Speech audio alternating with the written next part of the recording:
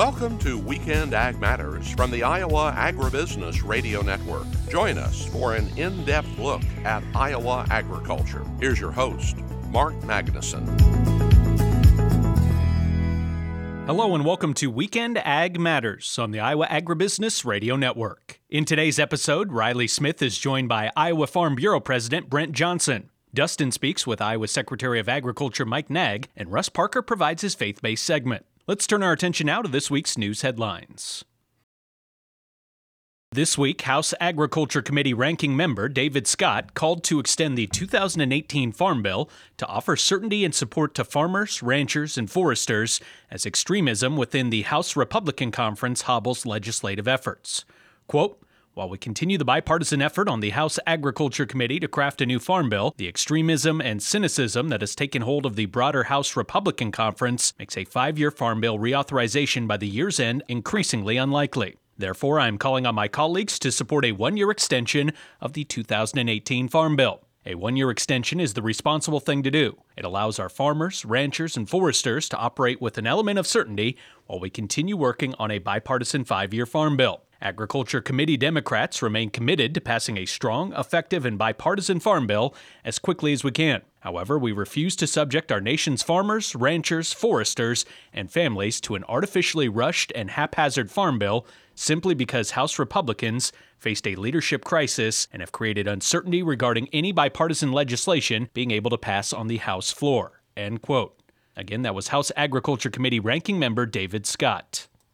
The Iowa Corn Growers Association developed language they'd like added to the upcoming Farm Bill that would review competition and transparency in the fertilizer industry. The language would mandate a USDA assessment of the pricing practices used by fertilizer companies and the effects of the price increase on both farmers and consumers. The association points out that input costs for farmers have gone up drastically and are crucial topics at the grassroots level. This assessment would provide transparency in the fertilizer market and help farmers to understand why these price increases keep occurring. Jolene Reeson, president of the ICGA, says, quote, "We're hopeful with the support of our Iowa delegation that this language will make it into the next Farm Bill, as it would provide USDA with the framework to start a comprehensive study and review of the fertilizer industry." End quote. The study would paint a clearer picture of what's happening in the industry. And the Purdue University CME Group Ag Economy Barometer rose 4 points in October to 110.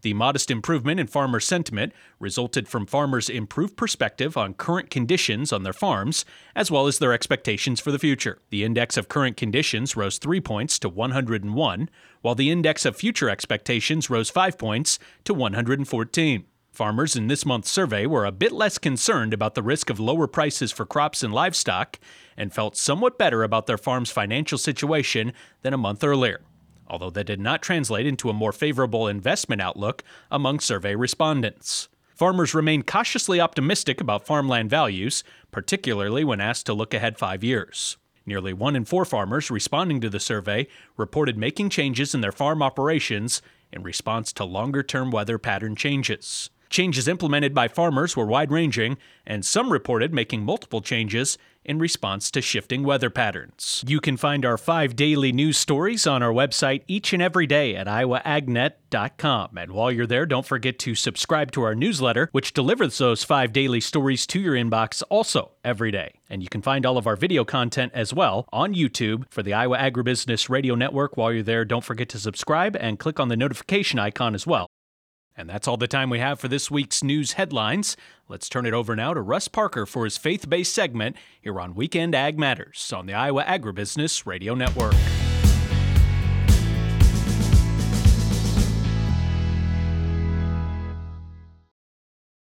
For those of you who know me, I use the phrase "sounds like a plan" a lot. In fact, I caught myself saying that just about 30 minutes ago again. You know, the change engine light came on in my vehicle. It's been on for months.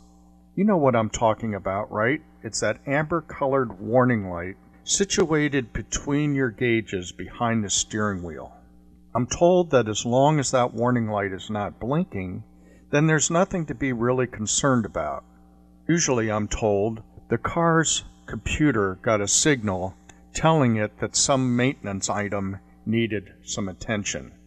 As a do-it-yourselfer, maintenance has always been a part of my repertoire. For example, I know that the gutters need to be cleaned out because when it rains they overflow. Or when the light bulb goes out, I know it needs to be replaced. Or when the smoke alarm goes off, I know that the battery needs to be replaced. The point is, these are obvious no-brainers how to fix occurrences. Now back to what I call the check engine idiot light. What caused it to come on? Most time, the vehicle seems to be running just fine. So my point is, how does the average do-it-yourselfer solve this problem? So recently I saw my brother, a mechanic, and he said that he had a tool that he could plug into the car's computer and quote-unquote read the error codes. He asked if I wanted him to try that, and I said, sounds like a plan. And it turned out that it was a good plan. There was an oxygen sensor in the exhaust system that had gone bad. He replaced the broken part, and voila, idiot light went off. A good plan. Isn't it true that warning lights are also a part of our life? We obviously don't see an amber light go on, but instead that something just needs to be fixed. And I think it's true, at least in my life, that it's hard to put my finger on exactly what needs to be repaired. Most of the time, and I think that you'll agree, the problem has something to do with the condition of our hearts. Proverbs 3:5-6 says, "Trust in the Lord with all your heart, and lean not on your own understanding. In all your ways submit to him, and he will make your paths straight." Sounds like a good plan to me. Food for thought, I hope. This is Russ Parker. Have a blessed day. Thanks, Russ. Up next, Riley Smith will visit with Iowa Farm Bureau President Brent Johnson at the Food Bank of Iowa for segment number 2 of Weekend Ag Matters here on the Iowa Agribusiness Radio Network.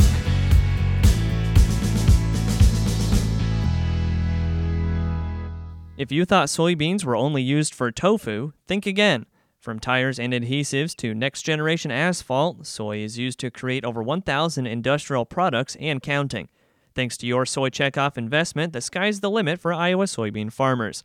Oh, and speaking of skies, did I mention soy is also used in sustainable aviation fuel? The Iowa Soybean Association, powered by the Soy Checkoff, is driven to deliver for Iowa's 40,000 soybean farmers. Learn more at iasoybeans.com.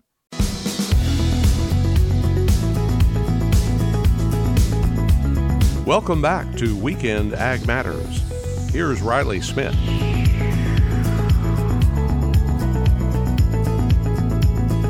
Fairway and the Iowa Farm Bureau have partnered together to donate over 57,000 pounds of ground protein to Iowa food banks in response to Food Bank of Iowa's Meet the Need campaign.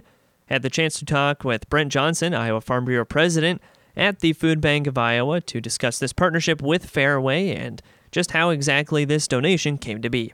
Obviously a huge donation, and it comes at a great time where the need for high quality protein is greater than ever. So just walk us through a little bit, Brent, on this partnership you guys have with Fairway and just how this fits in with your guys' mission as well. Yeah, I appreciate that. We've partnered with Fairway on a few different programs, but this one specifically, Meet the Need. It's a partnership with Fairway where there was a match to purchased meat, and to be able to offset some of that percentage of purchased meat, donate it to the food banks of Iowa so that we can distribute high quality protein across the entire state at a time when high protein is really needed in the food bank system. It's a real shame that we even have this conversation today about food insecurity and things, but here we are. And so the Iowa Farm Bureau and our members are constantly looking for solutions, and this partnership with Fairway and the food banks of Iowa accomplishes that goal of taking care of our farm families, our small rural communities, and making sure that those food needs are met wherever we are in the state. And of course, just such a great opportunity. How did this partnership start with Fairway, of getting that conversation started and then deciding that this donation was the course of action that you guys wanted to take? Yeah, well, we're always brainstorming different ideas, and our work with Fairway goes back a long ways.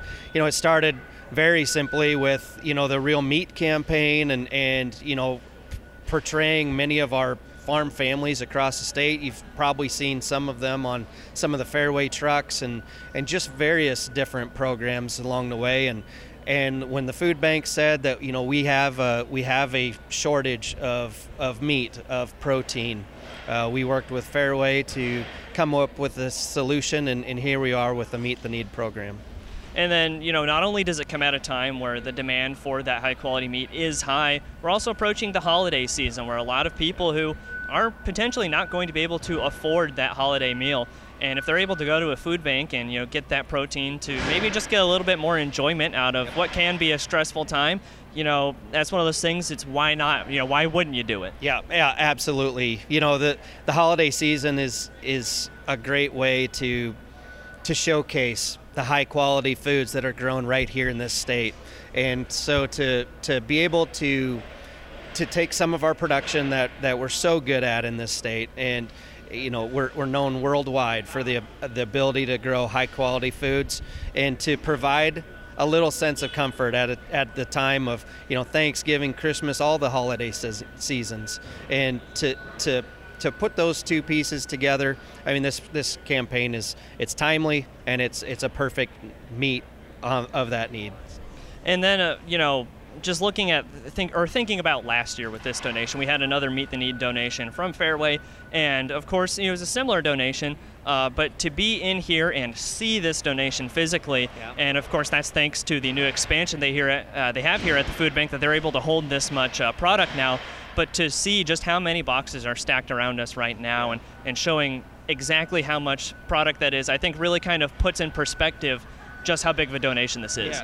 Yeah, it really does. You know, there's 2 trucks being unloaded right now into this very large warehouse, and the distribution network that the food bank has across in all 99 counties is an important part of the aspect of distributing this high quality protein. Brent, thanks for taking the time to visit with us today. Anything else our listeners and viewers should know about when it comes to this donation, or anything else you guys have coming up this holiday season? You know, the Iowa Farm Bureau always has so many programs going on that fit so many different parts of rural communities and farmers and agriculture's life. You know, go to iowafarmbureau.com. I'm really proud of our members across the entire state, 156,000 family members, and you know, there's so many good stories to tell. Not only are we the top in production across so many different commodities, but we're doing it the right way. We also lead in conservation in so many different programs, you know, waterways, cover crops, there's so many good stories, not only in volume of production, but in process of production. And I couldn't be prouder to be leading this organization. Also had the chance to visit with Jeff Cook, the Vice President of Market Operations at Fairway, about their side of the donation and how exactly they came to that partnership with the Farm Bureau, as well as the decision to donate to the Food Bank of Iowa. Jeff, just talk us through this donation and just kind of why you guys landed on the Food Bank of Iowa as that spot you wanted to donate to. They've always been a great partner, and we want to support the need of the families in the 55 communities that this food bank supports. But it's always meaningful for us. Fairway, you know, we're a food company, and we're certainly about family. Fairway family is always a huge concept that we speak very proudly of. And for us to be able to give a little bit back, especially right before the holidays, just a great opportunity to partner with our friends at the Iowa Farm Bureau to make this donation happen today. And I just talked with Brent Johnson, and that was a big thing that we tried to touch on, was that we are approaching the holiday season. There's going to be a lot of people who not only need that high quality protein, but they're just looking for something to have for a meal during the holiday season. So in a time where maybe there might be extra stress from trying to find that meal, having this extra protein available for them to make a nice holiday meal, is obviously very much a blessing for them. Yeah, absolutely. And to have, like you said, a nutritious and warm meal, it's just a great opportunity for us to be able to give back to that. And hopefully the small donation, 57,000 pounds, will stretch. We were just talking to the food bank. They're going to be able to limit it, and hopefully this will take out about 6 weeks. So that gets us right through the holiday season. So I know we're going to already start on next year to work with this campaign, and hopefully we can make it bigger and better than the one we have here today. Great to hear that next year, those words being used already, because you guys were here last year making the donation, and obviously, you guys have been able to see as well just how far this donation reaches and how many people it can impact. Yeah, and not only this one, but with the Iowa Farm Bureau, this donation today will hit all 99 counties in the state of Iowa. So even, warms the heart a little bit more, making sure that we can help those that just need a little lift or, like you said, a little support going into the holiday season, that we can just be a little part of that and hopefully make somebody's day a little bit better. Let's talk about how great it is to have that partnership with the Farm Bureau, because as you guys are probably very aware, you can't just do it all by yourself. You need to have that partnership, and everybody needs to work together to fight, food insecurity in the state. Yeah, and we do a lot with them. I know Brent mentioned the Cram the Cab event, that we do a lot of our stores at the local county level. Anyway, we can do that. And food insecurity is big, and as they stated earlier, that it's bigger now than it was even during the pandemic. So anytime we can get together and get the Fairway family together and put the efforts behind a donation like this, it's an awesome event. And, speaking of those other food pantry events that you guys take care of, obviously the fight against food insecurity isn't just, from one donation. It's an ongoing battle all the time. What are some other events you guys have coming up, especially as we get further into the holiday season or just into next year, that you guys are just looking forward to being able to support with? Well, those are obviously the specific ones we talk. You never know when a new opportunity comes up, that we're approached all the time, and we try to share our resources and make it the best we can possible. But like I said, this being year 2 and the growth that we've had this event alone, we're going to put a lot of focus on that. This is the first year that we brought our friends from the Iowa Farm Bureau on.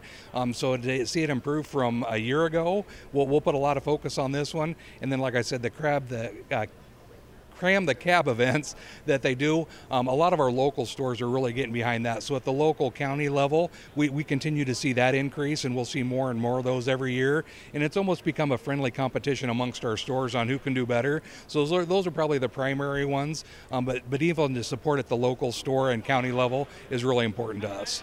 Of course, that competition is always good to see competition in an effort like this. So looking forward to seeing your guys' efforts continue those donations for next year. And Jeff, just thanks for taking the time to visit with us today. I appreciate it. Thank you.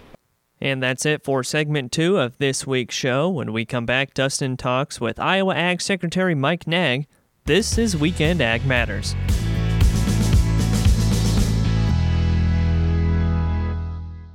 Hi, my name is Ethan Smith, and I've been a certified crop advisor in Iowa for about 6 years.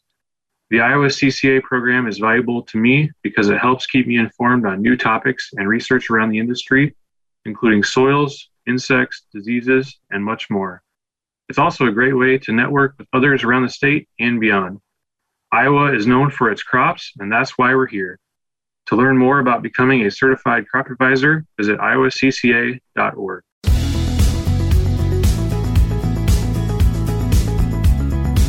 Welcome back to Weekend Ag Matters. Here's your host, Dustin Hoffmann. Welcome back to Weekend Ag Matters on the Iowa Agribusiness Radio Network. I'm Dustin Hoffmann. It's time for our monthly chat with Iowa Agriculture Secretary Mike Naig. It's hard to believe, October flew by and next thing you know, it'll be Christmas and snow will be flying and oh my gosh, the end of the year is upon us. As you bring this up, snow will be flying. I mean, it already has flown in a few parts of the state. And I mean, have you seen any in your neck of the woods? Yeah. Yes, in fact, we did. And at least this time of year, that it's going to go away. At least, you get a couple of weeks down the road and heck, it could stick around. So yes, we have seen the first measurable snowfall in the state of Iowa. And, we sort of knew this would happen, didn't we? That about the time we'd really need to get into harvest, then we'd start seeing precipitation. And unfortunately, that really has just how it's played out this fall. For the most part, though, we did have a nice long fall, at least here the last, couple of weeks. But yeah, snow is falling. I mean, is how much we just got the crop progress numbers. I mean, looking out in your neck of the woods and hearing what you're hearing around the state, is it going to be a huge problem, or do we think it can melt off and we can get across the finish line okay? No, I think we're going to be okay. You look at the 10-day forecast, we're going to get back into more mild temperatures, more seasonal. In fact, I think the outlook even would have us be a little warmer than normal. So, we're in a cold snap now. We're going to see 50s next week.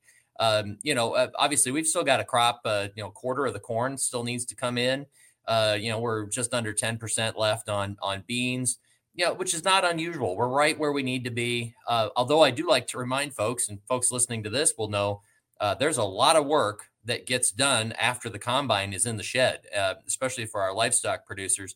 That's where you can have some challenges of making those corn stalk bales or getting some tillage done. But by the way, it's been a great fall for cover crops, where it had been so dry, would make one wonder whether you could even get something up and growing. As it turns out, yes, in fact, great cover crop seeding conditions, and we're starting to see those fields green up. And cover crops is something we've been talking a lot about. I mean, conservation acreage and what we're doing in practices. I mean, we just talked about a milestone last month with the 4 million acres involved in conservation agriculture. But the incentives are obviously there to plant more cover crops going into 2024. And of course, we know that starts here this fall already. It does, and what I'm excited about is we're pushing that 4 million acre mark, which is huge. And by the way, yes, we have certainly invested in and cost share, and there's multiple ways that can happen through state programs, through the crop insurance discount program. You can sign up with USDA. There's some private sector payments out there, but just let's be clear, there's not 4 million acres worth of cost share being paid. What that tells me is that people are seeing the benefits, that they are, using the cost share to get started or to de-risk those first experiences with it. But this is growing beyond our ability to cost share on it, which is a good thing, right? If we're going to see 4, 5, 6, 9 million acres of cover crops, that can't all be done on a cost share basis. So we are really seeing the gears catch, and folks are definitely seeing the benefits, and we're hearing lots of good stories. So we just need to keep doing more of it. And of course, this is all part of the nutrient reduction strategy, trying to benefit soil health, water quality, and you kind of use that as that segue into some of the water quality projects. I mean, IDALS has been announcing some fast and furious in several counties around the state, and it seems to be growing. Well, it is. I love this. We're on a steady drumbeat of announcing new projects. We're coming off of now 2 years of record-setting conservation engagement in the state of Iowa. We're certainly pushing to hopefully ensure that we can stay. That's a third year, and I have to tell you that already numbers are looking really good. But we're going to keep the pedal to the floor. We've been announcing some extensions of some of our watershed projects that we've now had for 3 or 6 years, and then we're also announcing some new batch and build projects, which you and I have talked about before. Where you've got counties that are actually getting involved with us. We're signing up 20, 30, 40 bioreactors or saturated buffers together in one group. The county actually finds the contractor, does the work, and it's about as streamlined and straightforward as it can possibly be for a landowner or farmer to sign up. They just say, I'm interested. Come look at my field, come look at my tile outlets, and get me into the program. And we've had tremendous success. So really excited, but we're announcing things left and right. It's exactly where we want to be. And it would not be possible without all of the partners who are working with us to get this job done. And of course, as we talk about fall, though, we have to go back to the downside of it. And we have seen the return of the bird flu or high path avian influenza. Talk about the situation we're finding ourselves in again this fall. Yeah, unfortunately, you think back, 2015 was the first time that we saw widespread high path avian influenza, and it was a spring event only. It was when the wild birds were moving north. Then we had a reoccurrence, and the next round of that started in the spring of 22. We saw it in the fall of 22. We saw it again in the spring of 23. Now we're seeing it again in the fall of 23. Unfortunately, what that tells us is that the virus is still circulating among the wild bird population. And so as they're migrating south, we started to see positives spring up in South Dakota and Minnesota a few weeks ago. And it just makes sense that as those birds are migrating south, that we would see the threat increase. And unfortunately, now we have. So we're sitting at 35 cases today in the state of Iowa. Don't be surprised if you see that number go up. Unfortunately, it's just that it's prevalent. It's here. We're working hard on biosecurity, but it's definitely a constant risk. So let's kind of mention then what kind of the biosecurity, let's just remind our producers what those biosecurity things are that they can be doing to help mitigate the chances of their flocks catching this. Generally what you're trying to do is just keep a barrier between what's outside and what's inside. And so that's everything from tracking a virus in or outside material in on your clothes, your boots, keeping wild birds out of your buildings. So, that's the other thing that can happen. There's just a number of ways that you can get that virus inside of a building, and you've got to stay focused on biosecurity. Now, I will say this, and again, this must be said and acknowledged. The industry has really stepped up on their biosecurity. Back in 2015, we saw a lot of movement of the virus between farms. It was spreading laterally. We haven't seen that in this most recent outbreak. It's wild bird introductions on each farm. And again, that tells me that our biosecurity has been elevated as it relates to going farm to farm. Now we've really got to go to the next level on trying to keep that wild bird separated from the domestic birds. And unfortunately, it's just a really infective virus, and it's a tough one to deal with. Our producers are doing good work, but unfortunately, we have seen a return. That again was Iowa Agriculture Secretary Mike Naig. And that's going to do it for segment 3 and for the Weekend Ag Matters program. Don't forget you can find all our content online at iowaagnet.com. Follow us on Facebook, Twitter, LinkedIn, and on our YouTube channel. From the Iowa Agribusiness Radio Networks in Des Moines, I'm Dustin Hoffmann. For Mark Magnuson, Riley Smith, and Russ Parker, we thank you for listening. This has been Weekend Ag Matters.